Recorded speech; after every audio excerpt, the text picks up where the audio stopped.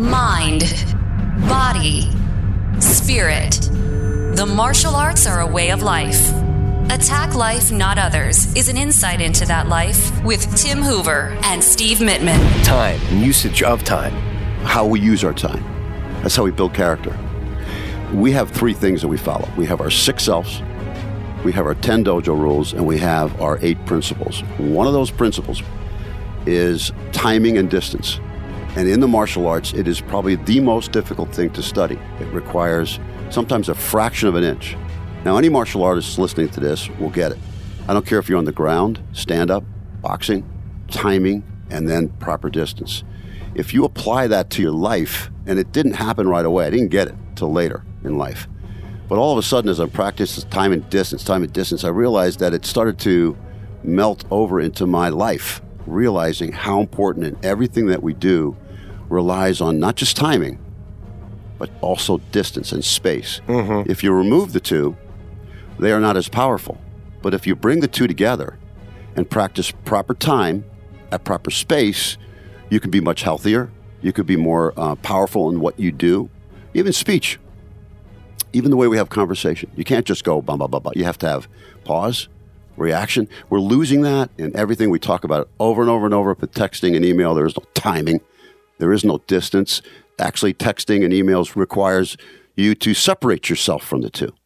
It is art and a science I feel that we should practice more as human beings. Are we aware enough to be in the right time in the right place? And when we are we even aware enough to realize that we are in the right time at the right place? The worst thing to do is have the opposite, which is be at the wrong place at the wrong time. Then you have what?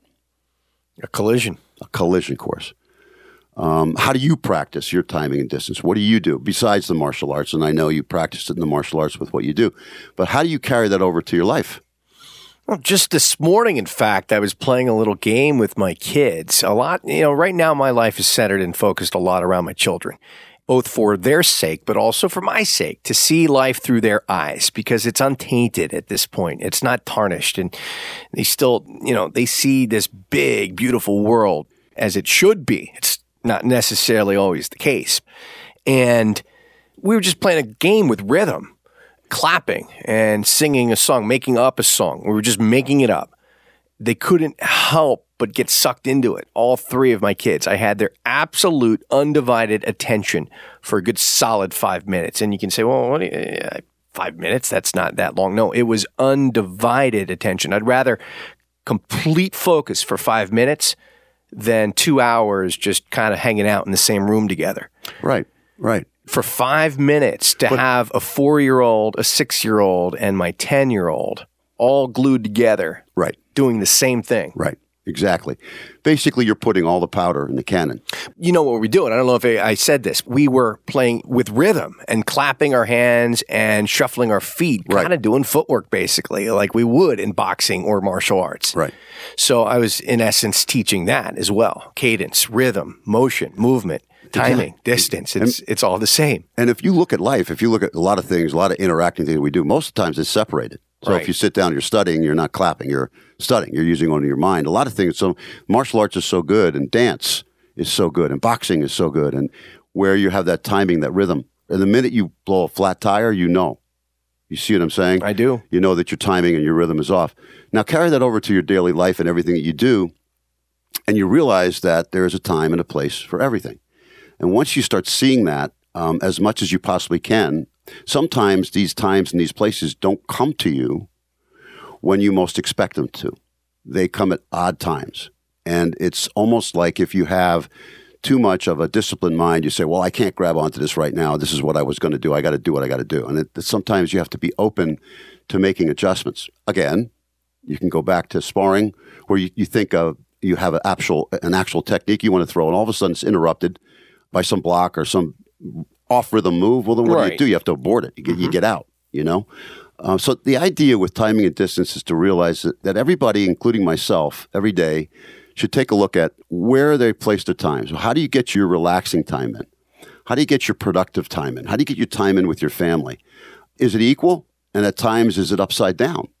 How do you look at that? I mean, where do you see it?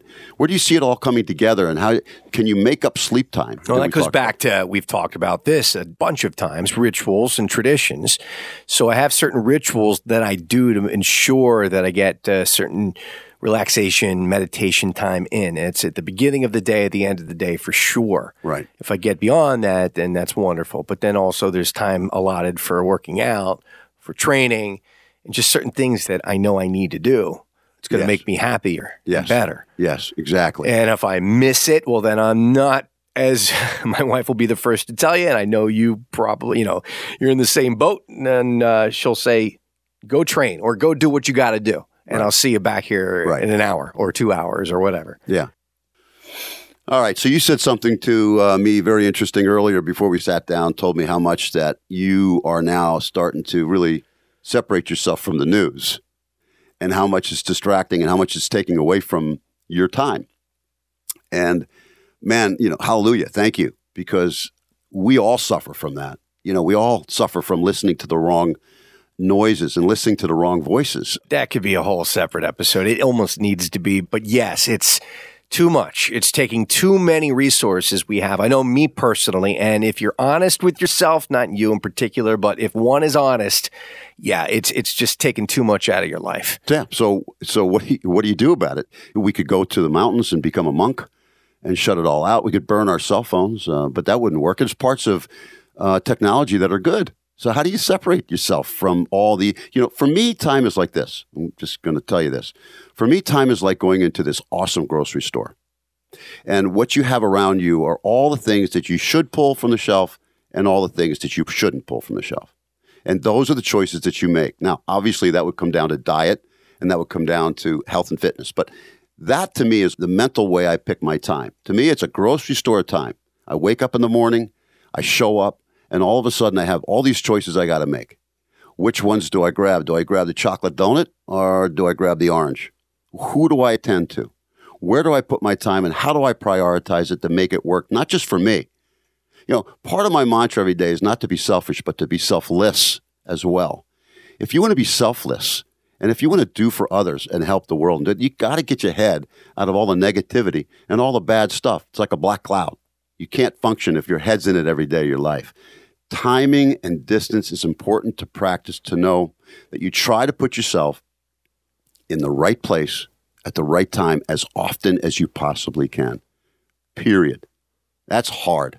Really hard. Very hard. That is. But there's temptations all around us. You're better off knowing it rather than not knowing it. You see what I'm saying? If you don't know it, again, it comes back to awareness. We can blow that word out of the world here because we talk about it enough. But bottom line is if you're not aware of it, you're immune to it. And then you become, you're just not connected to anything. You just roll. You just kind of get up and walk around like a zombie. My buddy Steve said to me the other day, he was at these big fairs, and he said, if there was a catastrophe that would happen, how many people really could get out of their own way? How many people, first of all, would even notice that something's happening? And if something did happen, they would run like rabbits crossing the street several different directions before they get to safety. Yeah. And you see this happening all over in our country. Right. With mass shootings and everything. Nobody is aware as they step into this particular bear trap. Try to practice it. I'm not perfect at it, but I tell you this, the fact that I'm aware of it, at least I try, is better than not knowing and not trying. Thank you for listening to Attack Life, Not Others. Subscribe to our podcast. And for more on our way of life through the martial arts, go to hooverkarate.com. This has been a Steve Mittman social media creation. SteveMittmanSocialMedia.com.